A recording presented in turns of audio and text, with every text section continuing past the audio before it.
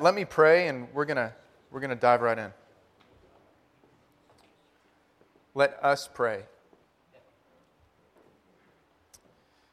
Father, we pause, and we're reminded that you brought us here, that you have us here, that you want us here, and that you're going to send us out from here.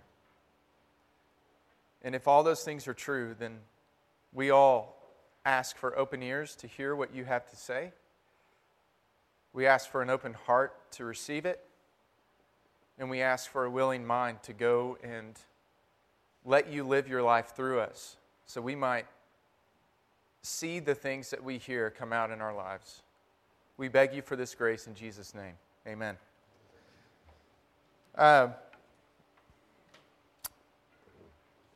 Some of you might be aware, Kevin Ledoux, who's a member of our church, passed away yesterday.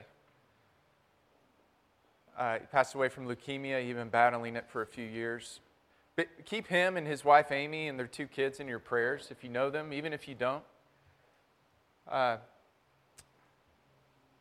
We're going to come around them and care for them just like we would anyone else. But brothers, I got to tell you, I don't know if I'm just more aware of it or if it is more prevalent, but it feels like so many in our midst are struggling through, with, or dying from cancer. Just in the last couple months, it's been unbelievable for me as a pastor to hear case after case of people with various forms of cancer, young and old, from mouth cancer to brain cancer to leukemia to non-Hodgkin's lymphoma to colon cancer. And my own personal testimony, if I had time to share it this morning, involves cancer too. My sister had non-Hodgkin's lymphoma. She was diagnosed when she was 15 and a half. And I was just a couple years behind her. And God rescued her through painful chemo and radiation. She's okay today.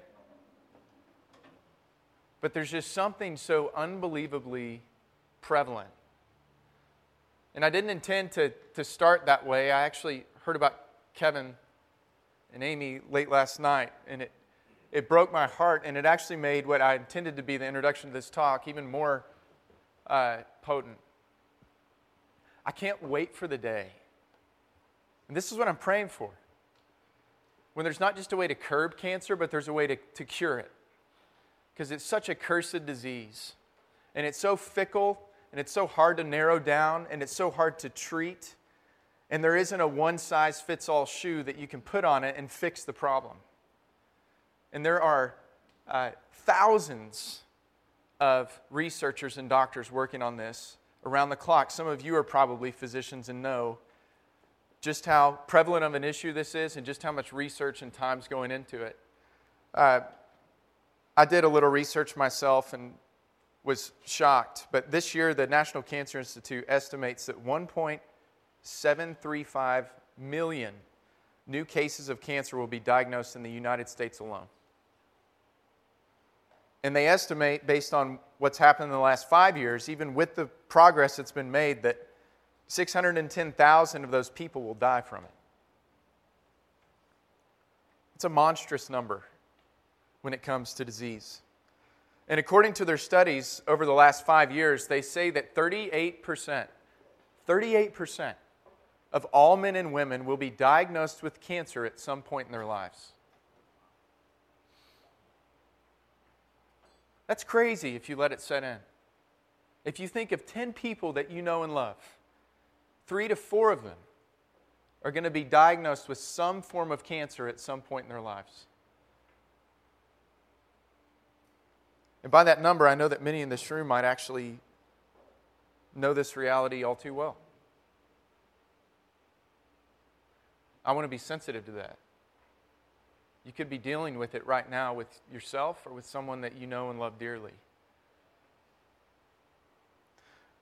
All I can say from saying that is that I can't wait for the day when there's a cure to such a cursed disease.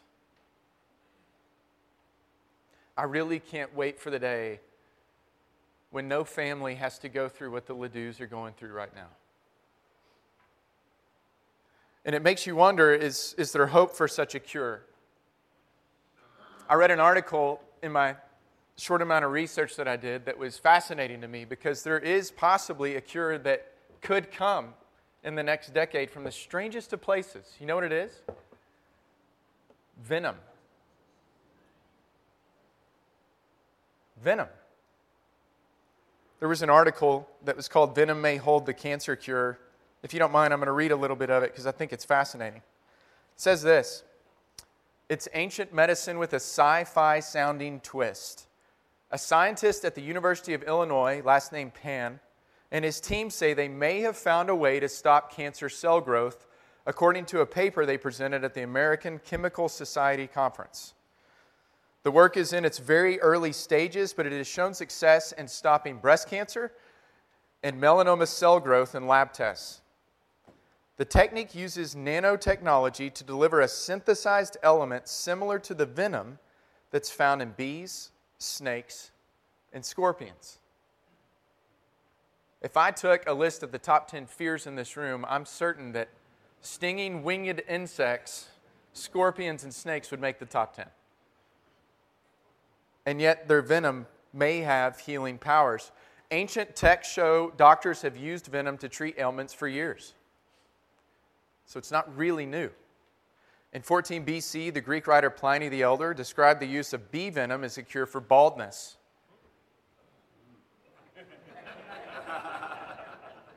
Just let that sit for a minute. Doctors used bee stings to treat the Emperor Charlemagne's gout in the 700s. I'll speed through that so no one has to confess to the gout. Traditional Chinese medicine has used frog venom to fight liver, lung, colon, and pancreatic cancers. And alternative doctors in Cuba have used scorpion venom to fight brain tumors. Pan's lab has developed a technique to separate out the important proteins and peptides in the venom so they can be used to stop cancer cell growth. And his lab found a way to synthesize these helpful cells. The synthetic material is then delivered to the cancer cells using nanotechnology. It bypasses, it camouflages past the healthy cells and is attracted to only the cancer cells. And so, in other words, it's so tightly packed into this nanoparticle. This is way above my pay grade. But it doesn't leak out, and it doesn't cause other problems.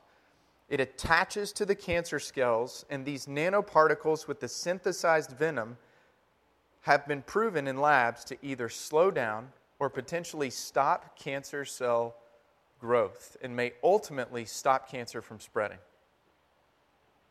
So unlike chemotherapy, this more targeted technique would, in theory, only affect cancer cells. And if it's successful, you can see that this way of doing it, this natural agent found in venom, could become the basis for a whole legion of cancer-fighting drugs. I find that fascinating. Don't you think that's interesting? The venom is the potential cure. To say it differently, the curse is the cure. And if you are a physician with us today, you know that the medical world has known this for quite some time. If you look on your handout, you'll see two pictures, two images. They're two symbols. These are the most commonly used symbols for medical institutions across our country. A snake wrapped around a staff. We're not going to backtrack into Greek mythology, but the one on the left, the rod of Asclepius, and the one on the right, the caduceus, they both show the symbol of a snake entwined on a staff for institutions that represent healing, that represent medicine. I think this is fascinating. To use the commonly held sign of evil and destruction to represent a hope for healing. For a snake to be the sign of healing. In strange ways, it's as if the curse is the cure. And in our narrative today that I'm about to read, that's on your handout, you're going to see something similar. It's a story about healing. And it's from the venom of a snake. How backwards. What a strange design. But it's ultimately about healing from the dreaded curse of sin. And the snake bites that are taking place are meant to actualize, to realize what sin actually is and what sin actually does. And then to tell you that it does not have to bear the curse anymore. Its dreaded disease has hope. You can be free. You can be healed. You just have to gaze at the strange means that God's provided. And so let's look at the narrative. Numbers chapter 21. From Mount Hor, they set out by the way to the Red Sea to go around the land of Edom. And the people became impatient on the way. And the people spoke against God and against Moses. Why have you brought us up out of Egypt to die in the wilderness? For there is no food and no water, and we loathe this worthless food. And then the Lord sent fiery serpents among the people, and they bit the people so that many people of Israel died. And the people came to Moses and said, We have sinned, for we have spoken against the Lord and against you. Pray to the Lord that he may take away the serpents from us. And so Moses prayed for the people.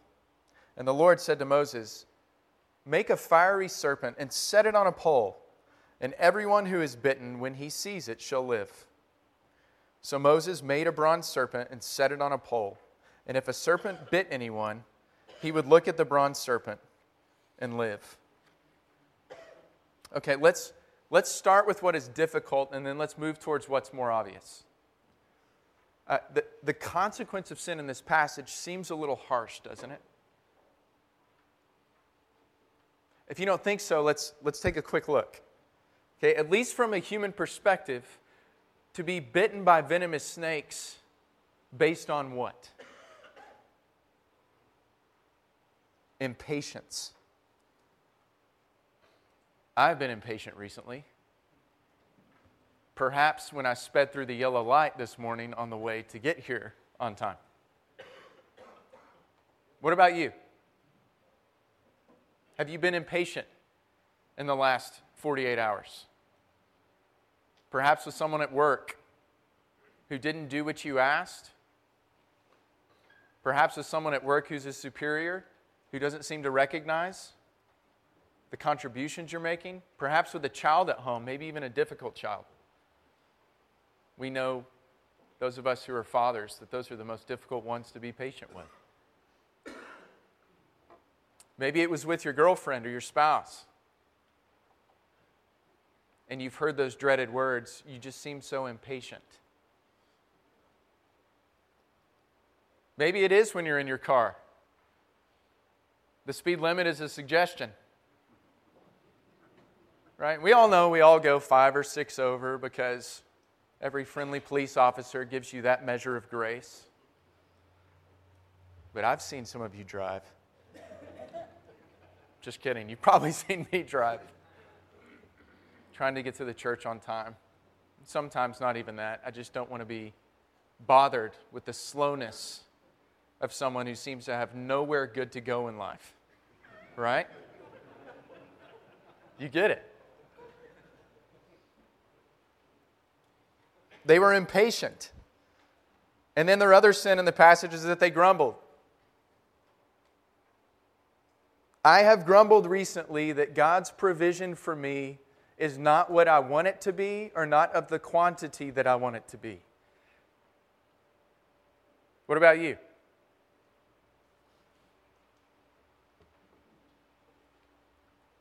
Have you grumbled that something's missing and God's holding out on you? Or perhaps even worse, that He has given you good things, but you're not satisfied because you're over-desiring more of the same thing He's already given. God, thank you for my wife. Could you improve her from a 6 to a 10? If only she understood how right I am almost all the time, our marriage would be a lot easier. Right? It's ridiculous. But we feel that way. And sometimes we believe that way. We grumble. And when I look at this passage and I read just these 6 verses, I'm confronted with the fact that these are Israel's obvious sins. It tells us in verse 4 that they are impatient. And then we see in verse 5 that they're grumbling about the water and the food. Impatience because they have been rerouted by the king of Edom. This 40-year journey through the wilderness could have been shortened if God had only made the king of Edom give them passage through the king's highway. Instead, they are going back down south toward the Red Sea from which they came. Would that make you impatient? And they're grumbling because the food and water provided by God are either not good enough. If you can imagine eating the same thing every day for decades.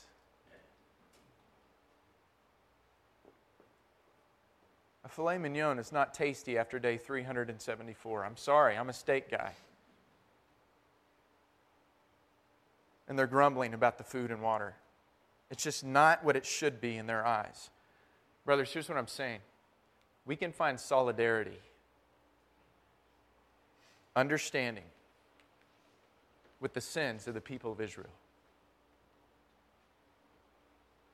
And as they voice their complaint and speak against God and Moses, this is the 5th time that type of phrase has been used. It's the first time when they have directly spoken against God. All of a sudden, fiery snakes appear and they begin biting the people. And we know they're venomous because, as it tells us, some of the people of Israel die from the poison. It seems too harsh, doesn't it? But perhaps in the eyes of God, this is what sin does and what sin deserves. And perhaps God sees something that they don't quite see. Perhaps there's something about sin that's so significant and so real that we tend to minimize and dismiss. Perhaps this consequence, if seen through the eyes of God, is actually congruent and compatible and equitable to sin itself, no matter what the sin may be. That's what I'm asking you to consider in the next few moments. Because sometimes the concept of sin it's difficult to describe or evaluate, especially when we start talking about our own, isn't it? We often talk about it or think about it this way, like it's an isolated thing. It's a singular problem that sometimes recurs, but it occurs at this point in time. And so when I talk about my sin, I'll point to that point in time when I did that thing. That's not the truth about sin. It does happen at a point in time, but it is never an isolated thing. Right? It's far more widespread than that. It's malignant. It grows from a place and spreads through a place. It's kind of like poison from a snake bite. It's not the bite itself that you should be most concerned about, but where the poison is going. Our sin is never an isolated event or issue. But sometimes even we may talk about it as isolated, we also tend to speak or think of our own sin as an insignificant thing. And here's what I mean, that the size of the consequence on the back end of our particular sins, it's not large enough usually to warrant any kind of major action or change. I just told you I was impatient this morning. Do you know what the consequence has been? Me neither. Nothing. And so I'm likely to treat that impatience with a high amount of insignificance. Especially when I see that it's written in a page in a book that's ancient. That there's been people for centuries doing the same thing. Right? You see how I'm dismissing and minimizing it? Okay? And so what happens is we tend to think of these isolated incidents as paper cuts that simply just need a Band-Aid placed over them. What I think God's trying to say from His perspective in this passage is that it's actually something lethally destructive that needs a magnificent cure. That is the truth about the reality of sin. We know this from the beginning. God's warning whenever He first introduced even the idea of the possibility of sin was the day that you eat of the fruit of the tree, you will surely, you'll die. As a matter of fact, it says die. You will spiritually die, you will physically die. The actual expected consequence of sin is death, because sin's goal is to kill you, and therefore sin must die. There's such a close association between sin and the consequence of death. And so, if I asked this morning, where are you tempted, where are you falling, and how bad is it?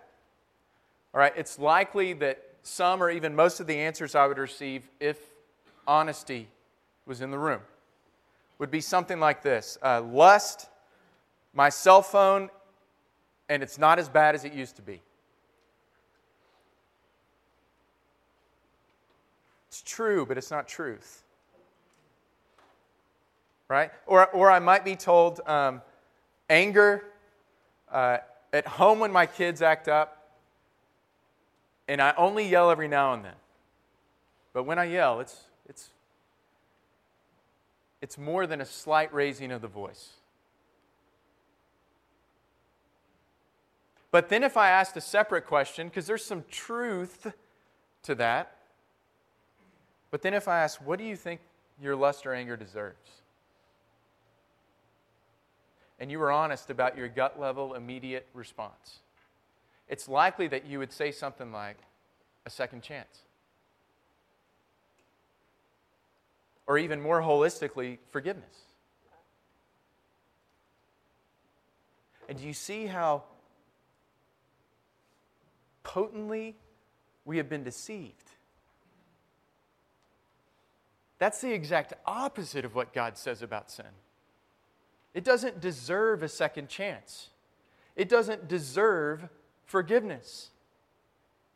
Sin in its variety of forms, no matter how large or small we may see them to be, deserves death. Always death.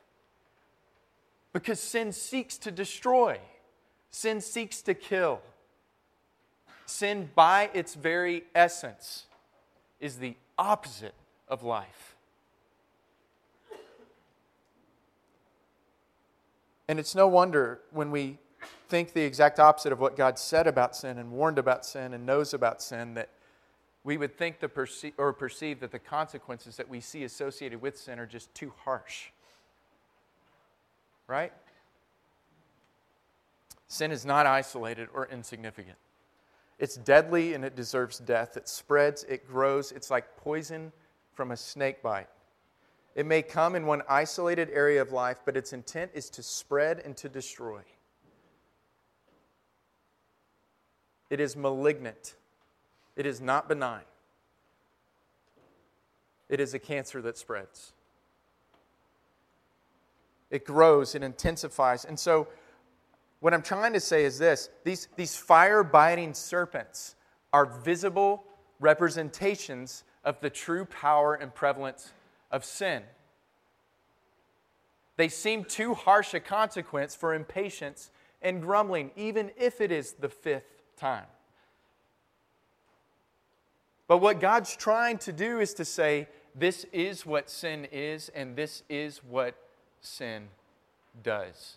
It will bite you, and it will spread its poison.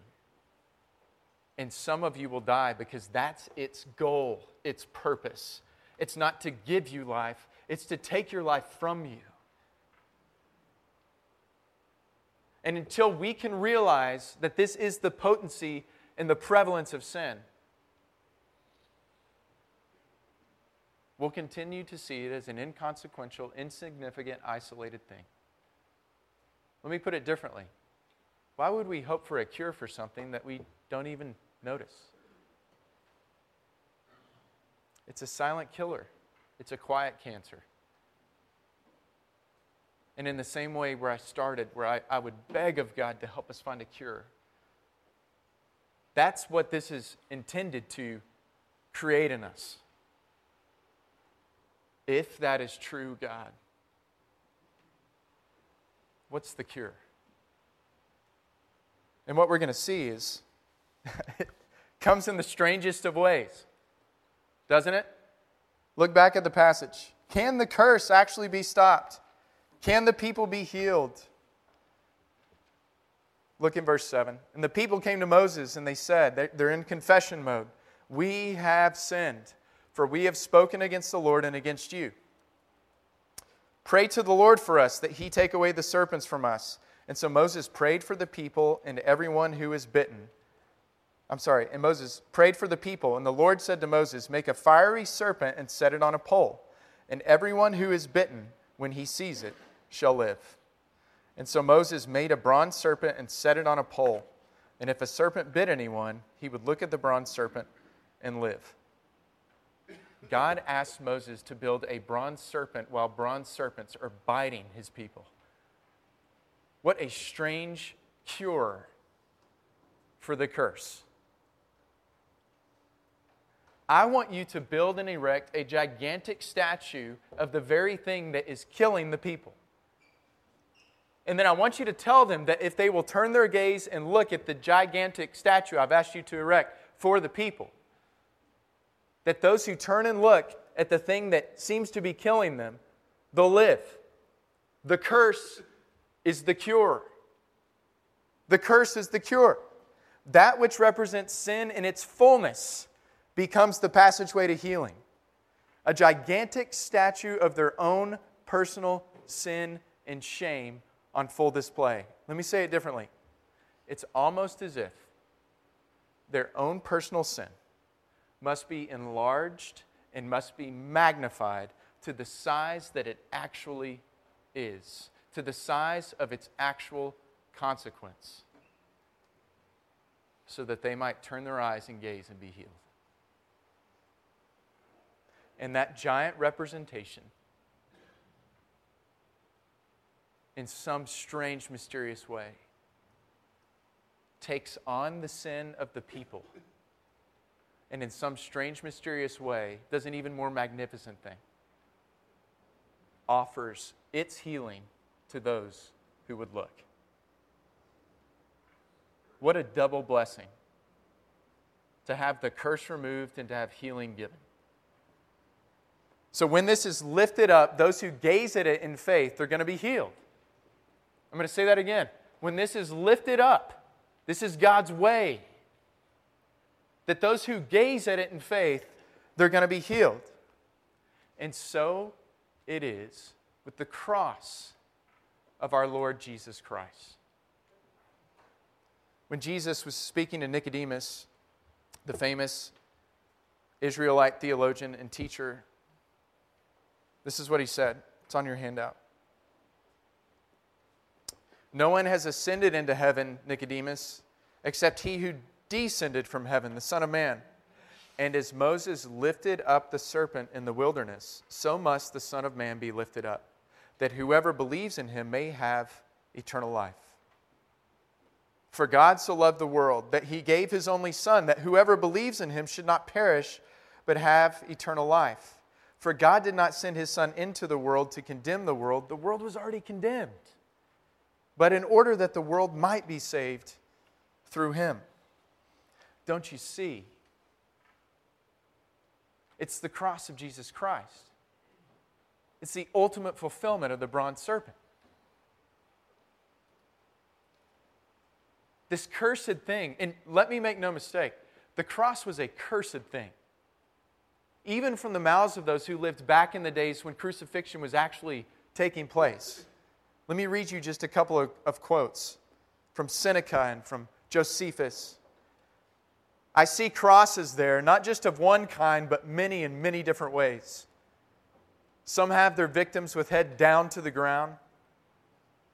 Some, instead of impaling their sides, get impaled in their private parts. Others stretch out their arms on the gibbet and suffocate. It is a dreadful thing. While a crucifixion was an execution, it was also a humiliation. It made the condemned as vulnerable as possible. Although artists have traditionally depicted the figure on a cross with a loincloth or a covering of the genitals, the person being crucified was usually stripped naked and sometimes suffered a spear upward through their genitals instead of their rib cage, just to humiliate them. And in a Roman-style crucifixion, the condemned would take up to a few days to die, but the death was sometimes hastened by human action because the Roman guards could not leave the site until the victim had died. So they were known to precipitate death by means of deliberate fracturing of their legs, by a spear stab, wounding their heart, by sharp blows to the front of their chest, or building a fire at the foot of their cross to asphyxiate them. The person was often deliberately kept alive as long as possible to prolong their suffering and humiliation as a sign of shame and as a deterrent to the masses who would see. Corpses of the crucified were typically left on the crosses to decompose and be eaten by animals. The cross of Jesus Christ was a dreadful curse. It was meant for the most heinous of criminals, the sinners of sinners, the most vile or the most oppressed and weak, the slaves. That was God's design. The cross of Jesus Christ was God's strange design. The curse became the cure. Christ redeemed us from the curse of the law by becoming a curse for us. For it is written, "Cursed is everyone who hangs on a tree."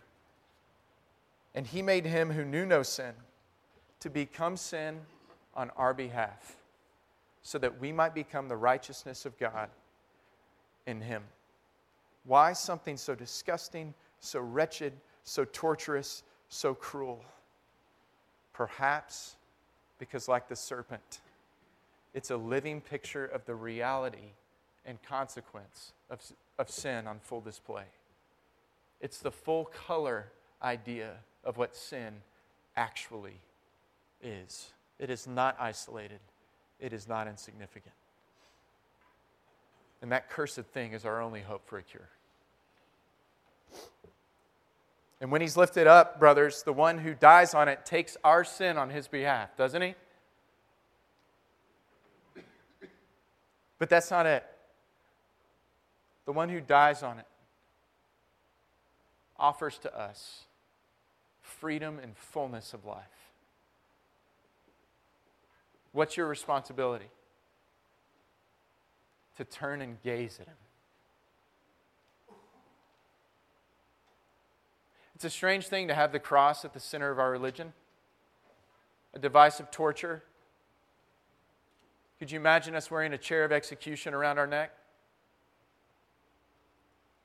But it's not so strange when seen through God's perspective, because that cursed, dreaded thing is the cure for everything that ails us. Some of us need to turn our eyes to it for the first time. Some of us for the 5th time. Some of us for the 100th time. But one thing's for sure.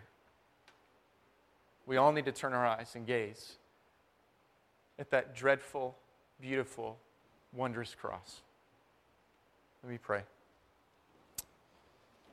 Father, we pray to You now and ask that we would take our sin seriously, myself included, not so that we might be condemned, but so we might turn our eyes to the magnificent cure that You've given us. It is a strange design. Lord Jesus, we give You thanks that You died in our place. You lived the life that we couldn't live, and You died the death that we should have died, so that we might have the life that you offer for those who turn to you in faith. Lord, I pray for freedom for myself and any other brother in here who has been gripped by sin, not in an isolated or insignificant way, but in a powerful, patternistic way. And if there's someone who needs to be free, I pray that this would be the day that that begins. Help them to turn their eyes towards you. I ask this in Christ's name. Amen.